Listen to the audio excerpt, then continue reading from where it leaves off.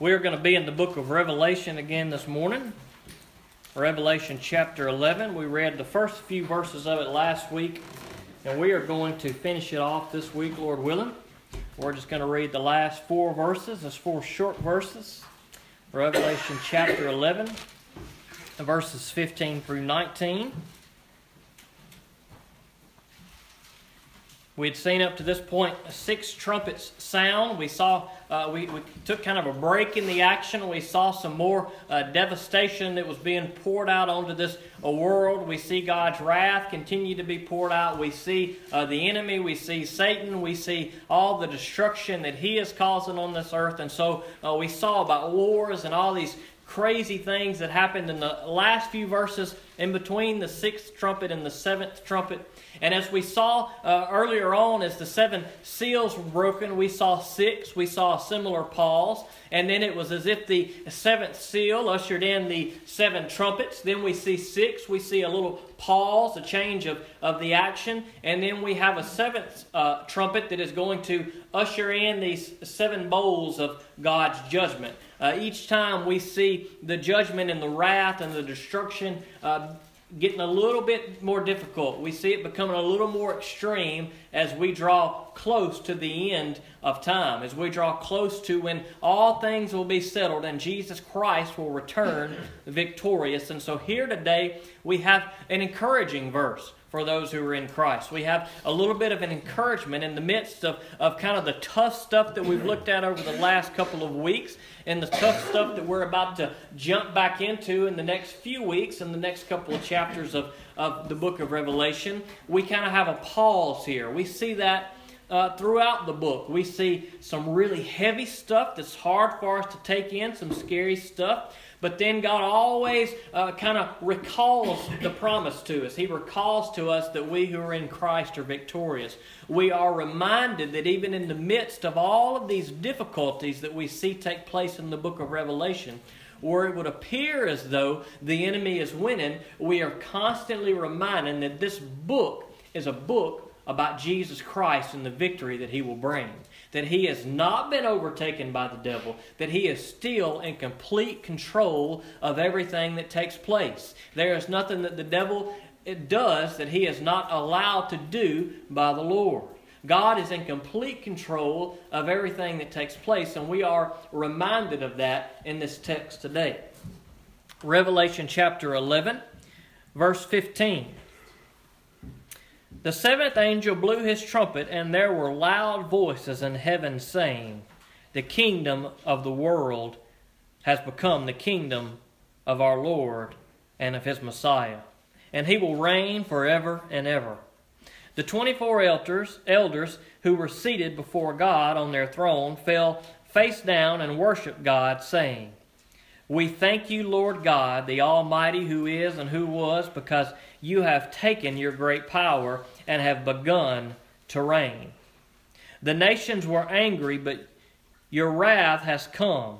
The time has come for the dead to be judged, and to give the reward to your servants, the prophets, to the saints, and to those who fear your name, both small and great. And the time has come to destroy those who destroy the earth." God's sanctuary in heaven was open, and the ark of His covenant appeared in His sanctuary. There were flashes of lightning, rumblings of thunder, an earthquake, and severe hail. Let's pray. God, I pray that you would be with us this morning, that you would help us to meet with you in your word, God, that your Holy Spirit would just be among us, that your word would open our ears, that we would hear. God, that we would know what your word says, that we would be able to trust in you, to know that whatever we may be suffering through in our life, dear Lord, whatever it is that we're going through, that we know, God, that if we put our faith and trust in you, that you are going to be there to deliver us ultimately. So God, let us seek you today. If there's one in this room that does not know you, God, I pray that they would come to you today. God, I pray that it would be you that speaks to the people, not me, God. Just help me in my weakness, dear Lord, to be the human vessel that you want me to be, so that I can be obedient and be obedient to teach and preach these people and lead them in the way that your Holy Spirit leads. And I pray that you would do the work, God, that you would hide me behind the cross, God, that you would receive the glory and that we would be uplifted by being in your house today. In Jesus' name I pray it. Amen. Revelation chapter 11 verse 15 that we just read. It says, "The seventh angel blew his trumpet, and there were loud voices in heaven saying, The kingdom of the world has become the kingdom of our Lord and His Messiah, and He will reign forever and ever." And so these verses, it sounds as though these things have already taken place, as though the end has come, as though Jesus has begun to reign. But then we still have half of the book of Revelation left. So is Jesus reigning at this point? What does this mean? Is this in the wrong place? Well, I don't really know. Perhaps this is part of what's left to be happening in the book of Revelation was all revealed to John, and he wrote this first. Perhaps this scene that has taken place of these in heaven who are worshiping Jesus, perhaps they realize upon the seventh trumpet being blown that this is going to usher in what is going to take place. It's going to finish everything up, and they are looking forward to the future. And they say, "Praise the Lord, the seventh trumpet has blown, the final trump has blown, and it's not going to be long now." And they are looking forward to the day that is coming because they realize that Jesus Christ is in control and that the plan is unfolding. I believe that that's likely what takes place, but that's just my opinion on the text, is that they are looking forward to what is going to take place when all of these things that we see after this seventh trumpet, they're finished. We are going to see a victorious Jesus Christ. The kingdom of the world has become the kingdom of our Lord and of His Messiah. If it's going to become the kingdom of our Lord, it begs the question, whose kingdom is this world now? If it is going to be Jesus Christ in the time coming, then who is the ruler over this world as we know it today? Well, the Bible will tell us that the ruler over this kingdom and this world that we see today is none other than Satan himself. We see that in the text in John chapter 12, verse 31. "Now is the judgment of this world, now the ruler of this world will be cast out." We see another reference in Ephesians chapter 2, verse 1 and 2. "And you were dead in your trespasses and sin, in which you previously walked according to the ways of this world, according to the ruler who exercises authority over the lower heavens." These verses that we talk about in the New Testament, there are more, but it talks about that Satan is the ruler of this world. God allows Satan to have some power. Now, don't ask me why. I don't have a clue why. But God, for whatever reason, He has allowed Satan to have his way on this world. Now, if we open our eyes and we look at what's going on in this world, we have seen what Satan has done when he has his way. He desires for nothing more than destruction. He does not care about you. He does not care about me. He does not care about the good of anybody or anything. He wants everybody to die. He wants everybody to be a liar, a thief. He wants there to be war. He wants everything completely destroyed because everything that God made and everything that God does is good. And the devil doesn't want anything to do with good. He doesn't want to have anything to do with God. He wants to destroy everything that God is. He wants to take love out of everything. He wants there to be hatred, and he wants there to be complete destruction. That's what the devil wants. And we look around the world today and we see that he's doing a pretty good job of getting what he wants. You see wars, you see people who are being killed left and right. You see all kind of just these crazy situations, terrorism, all these diseases. Everything that you can imagine is taking place in this world is going downhill fast. And some of you are saying, well, I don't think this world's such a bad place. Open your eyes. Read God's Word. That's the problem. The devil has blinded the world. The devil has caused this world to live in darkness that we don't see, that the world doesn't see. We as Christians, those of you who are in Christ, you see, you should see what has taken place. But we live in a world that is living in darkness. They have been deceived by the ruler of this world. But the Bible says that we who are in Christ are different. That we have been forgiven of our trespasses and our sins. And we live in this world, but we are not of this world. See, those who are in this world apart from Christ, they are living under the rule of Satan, and they are his. But those of us who are in Christ, we are in the world, but we are not of the world. And Christ has left us here. Christ has placed us here. Christ has placed you in Liberty, Mississippi, or whatever city you might live in this area, to do His work. It's not just by accident that God puts you where He puts you. Sometimes He puts you where you don't want to be. I never in a million years thought I'd be back in Liberty, Mississippi. When I left Mississippi, I was never once going to come back. And lo and behold, here I am in Liberty, Mississippi. And if I did come back to Liberty, Mississippi, people said, "Are you ever going to preach at Enterprise?" I said, there is no way in this world that I'll ever preach at Enterprise. But guess what? God had a different plan. Sometimes God places us places that maybe we don't want to be, but God knows exactly where we need to be, and we as Christians are His light, and He puts us in this world of darkness to do His work. And we got to be ready. We got to be prepared. We got to know God's Word. We got to know that we have an enemy out there, and he is looking for those to destroy. And the devil is so good at deceiving people. He is so good. He makes everything sound so good. I don't know if any of you have ever read the book by C.S. Lewis, The Lion, the Witch, and the Wardrobe, or perhaps you watched the movie. Michelle and I watched it last night. It's a good book. He's a good Christian writer. He writes some excellent books. Those are kids' books, but he writes all kind of good books. Anyway, neither here nor there. Check him out if you can. But he wrote a book called The Lion, the Witch, and the Wardrobe, and it's a fairy tale story, but within that is the gospel of Jesus Christ. He uses a creative way to help explain the gospel of Jesus Christ and show the love that Jesus had. The main character is a lion. His name is Aslan, and one of the kids in the movie sins, and the wicked witch who represents the devil wants to kill the kid because she said the law states that the kid must be killed, and Aslan gave his life so that the kid wouldn't have to be killed. It's a beautiful depiction of what Jesus Christ did for us. But this character, the wicked witch in the movie, the white witch she's called, what she does is she's very deceptive, because she sees one of these kids and she offers, "Come here, you're cold," and she offers him a coat, and she's smiling to him and she's very friendly to him, and "I bet you're hungry, let me make you some food." And bam, in an instant she makes him some Turkish delight, and he's just eating it, and he says, "Wow, this is great." And the white witch says, "I have a castle between these two mountains, and this castle is full of Turkish delight. All I need you to do is just convince your brothers and sisters to come on over to my castle and just come be with me and be on my side." He said, "I got this, nothing to it." So he'd begin to be swayed by this wonderful charm that the beautiful white witch had put on him. Well, then he comes back to Narnia. He makes his way back, and he makes his way to her castle, and he realizes that something's different. He's sitting in the grand throne of the ruler of Narnia. At least she thinks she's the ruler of this fairy tale place called Narnia. And she says, "Did you bring your sisters?" Well, he hadn't. Well, then we see a whole separate side. Then she imprisoned him. Then he says, "Well, where's the Turkish delight?" There is no Turkish delight. There is no good. She goes from a loving, caring person to one who has cast him out, doesn't want anything to do with him.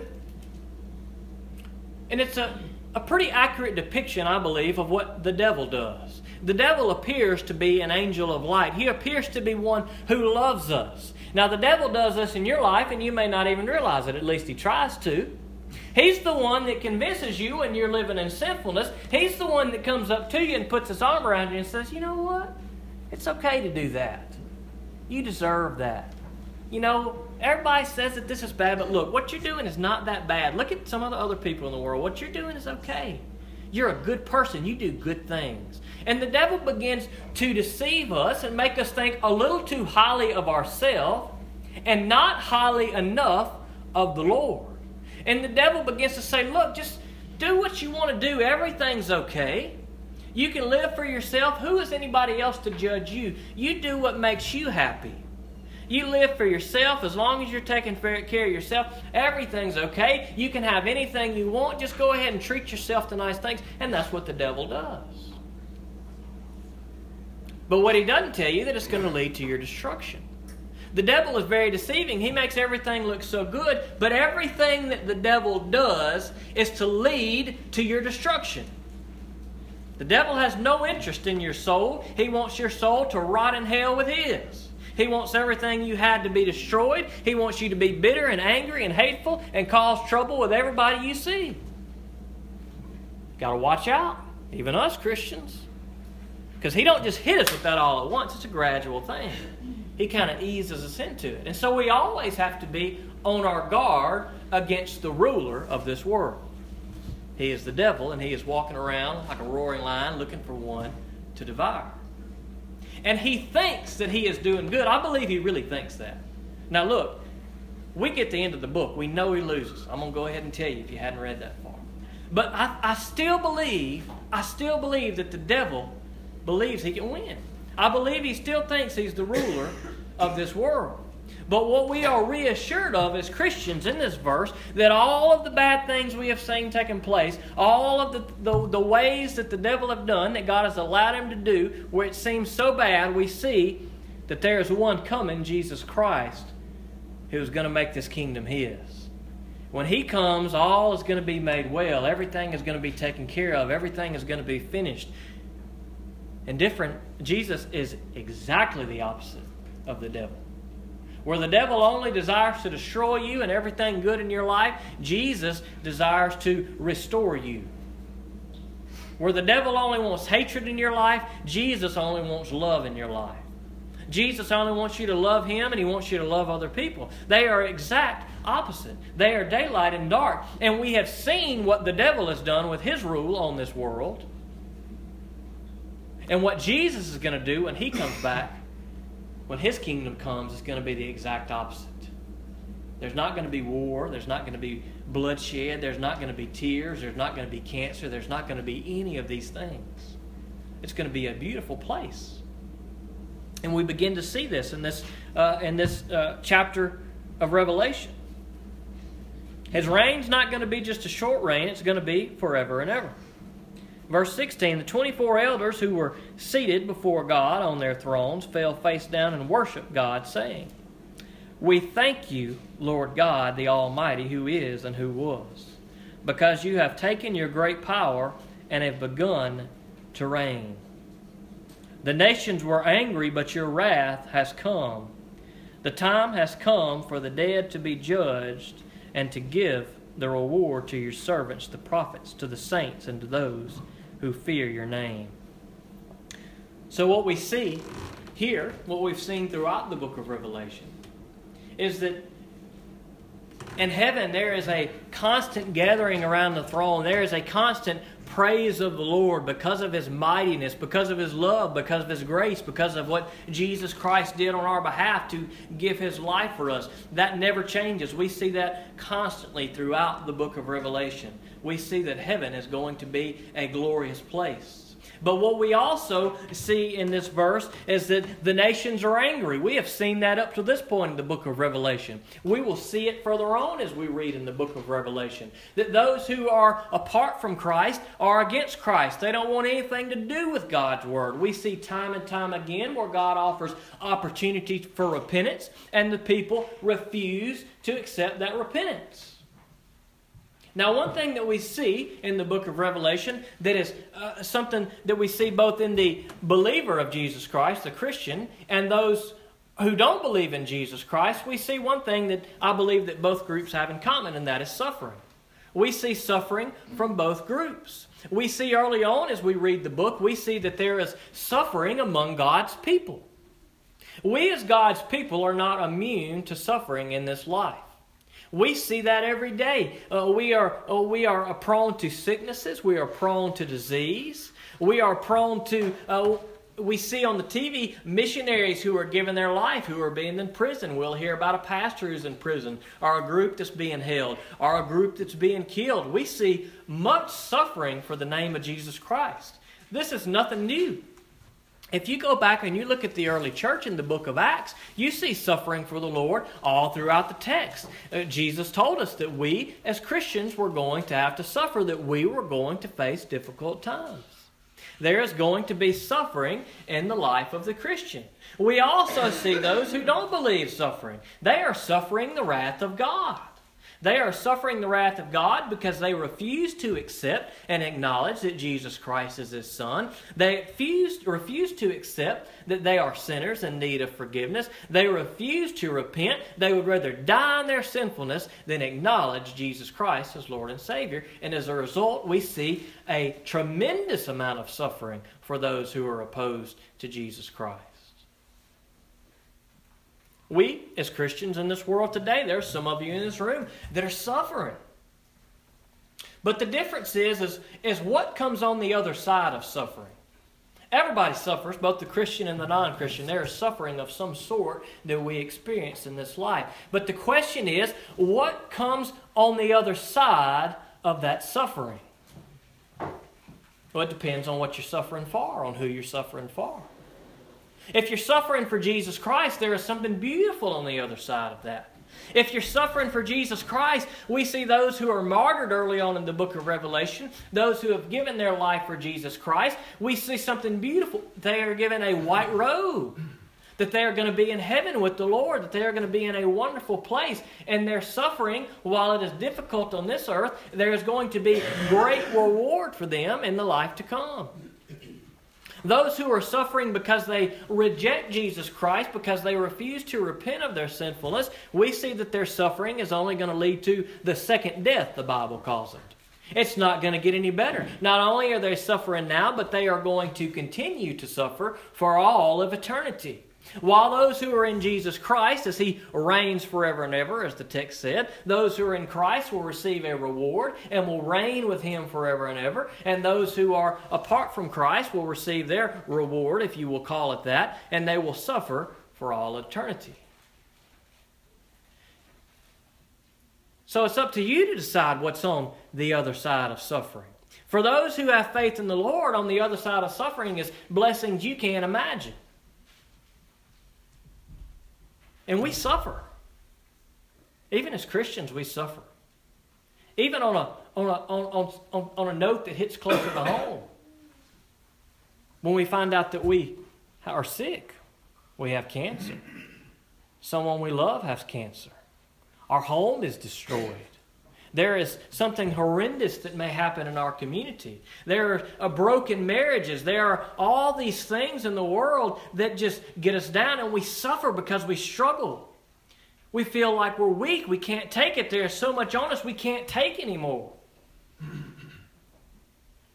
But even in those sufferings, God uses that. The Bible says we're supposed to rejoice even in the bad times. That's tough to do. It's tough to rejoice when you're suffering. But even through that, it draws us as Christians. It should draw us closer to the Lord. It should cause us to examine our life. It should cause us to recognize our weaknesses even that much more and put more faith and more trust in the power of the Lord. Because on our own we are weak, but in the Lord, even in our suffering, we have hope. Because those of us who are in Christ, we know that our suffering is not going to end in agony and defeat. We know that our suffering is going to end in victory. Because Jesus Christ rose from the grave. Read the book of Job. The book of Job is an excellent example of a godly, faithful man who suffered. God allowed the devil, again, don't ask me why. God allowed the devil to do some things to Job. The devil said, look, he is a faithful follower of yours. I bet you if things got kind of rough, he wouldn't follow you anymore. Go back and read it. I'm paraphrasing. But you can read the book of Job. It's a good story.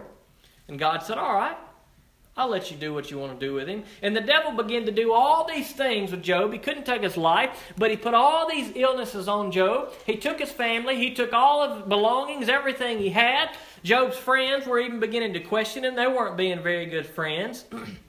And finally, Job, he kind of got a little proud. He thought, you know what? I've been doing good. God, why are you doing this to me? And God humbled him. God come to him and kind of put him in his place. And Job realized that he had become a little proud. And he humbled himself before the Lord. And at that point, he was restored. His relationship with God was restored. Even a man that the Bible said walked in integrity and was a good man, the devil tried his best through suffering to get him apart from God, but all his sufferings did was draw him closer to God. And you know what was on the other side of Job's suffering? He got twice as much as he had before. Everything that the devil took from him, all the suffering that the devil put on him, God restored, and he had more than you could ever imagine. He was blessed. And so it is for us. The devil may be putting different things in your life that's causing you to suffer. But Christian, listen, there is victory, there is reward on the other side of this sacrifice. On the other side of this suffering. because of the sacrifice that Jesus made for you on the cross. That's why we have to run the race with endurance. That's why at the beginning of the book of Revelation, Jesus tells the 7 churches to stand strong, don't give up, keep the faith, keep doing good, don't give up, don't give in, don't get discouraged. There's going to be hard times. Finish the fight, finish the race. Because on the other side of all the sufferings that the devil places in our path, there is going to be victory through Jesus Christ. But for those who are apart from Jesus Christ, you may be suffering in this world. There's no doubt that you are. You're suffering the same hard times. But for those of you who haven't put your faith and trust in Jesus Christ, I'm going to be real with you. What you have to look forward to is more suffering. There is no light at the end of the tunnel. Jesus Christ is the light. If you reject Jesus Christ, there is only a tunnel that leads to destruction. There is only suffering forever and ever. That is a reality. Perhaps some of you have chosen to deny that and block that out, and you have believed the deception of the devil that all is good and you can live your life and you're better than the other people out there. Maybe you're not perfect, but you're not that bad, so keep living and don't worry about Jesus. Everything is going to be good. That is a lie. And the devil has convinced a lot of people of that lie. And if you believe that lie, then there is no hope for you in suffering. On the other side of the suffering of this life, there's only more suffering. The grass is not going to be greener on the other side. Only for those who are in Christ.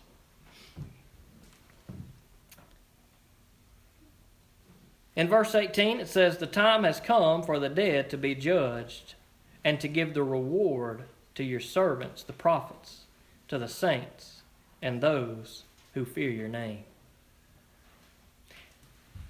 When we get to the end of the book of Revelation, I'll jump ahead here for a second. But there will come a day where we will have to stand in judgment before the Lord. We'll have to stand in judgment before the Lord, every one of us. Now, it says that those who are apart from Christ will be judged by their works, and their works will not be good enough before God. You can't do good enough to earn God's favor. But those of us who are in Christ, our works will be good enough because our work is the work of Jesus Christ and what He did on the cross. He was perfect because we couldn't be. He was perfect for us. He took God's wrath and punishment for us on the cross so that when we accept Him, we can be spared of that when the time of judgment comes. So for those of us who are in Christ, we will stand before God in judgment, but we will meet God's requirement because we are in Christ. Christ will be there between us and God saying, "This one's mine. I've got this one. They're covered by my blood." But for those who are apart from Christ, what a horrible day that judgment will be. Because if you're apart from Christ, there is nothing, absolutely nothing, that you can do that's going to stand up to God. God is going to look at your life. He's going to look at every decision that you have made, and there's going to be no forgiveness there because you have not accepted Jesus Christ. So those dead are going to be judged, but those who are faithful to the Lord are going to receive their reward. Jesus says in Revelation chapter 2, verses 10 and 11, "Don't be afraid of what you are about to suffer. Look, the devil is about to throw some of you into prison to test you, and you will have affliction for 10 days. Be faithful unto death, and I will give you the crown of life. Anyone who has an ear should listen to what the Spirit says to the churches. The victor will never be harmed by the second death." There's the mention of that second death I talked about a while ago. You see, for those of us who are in Christ, if we die in this life, then that is it. We don't have to worry about anything else. We are victorious. It says we will receive a crown of life. We will be rewarded if we accept Jesus Christ. But those who are apart from Jesus Christ, when they are judged, they will experience the second death. And we'll talk about that in a lot more detail at the end of the book of Revelation. But look, I don't want anybody in here to experience that second death. I want you to experience Jesus Christ. I want you to experience blessings untold on the other side of the suffering in this life, whatever it may be that you face. That's what I want you to experience. That's what the Lord wants you to experience. It refers to your servants, the prophets, to the saints, and those who fear your name, both great and small.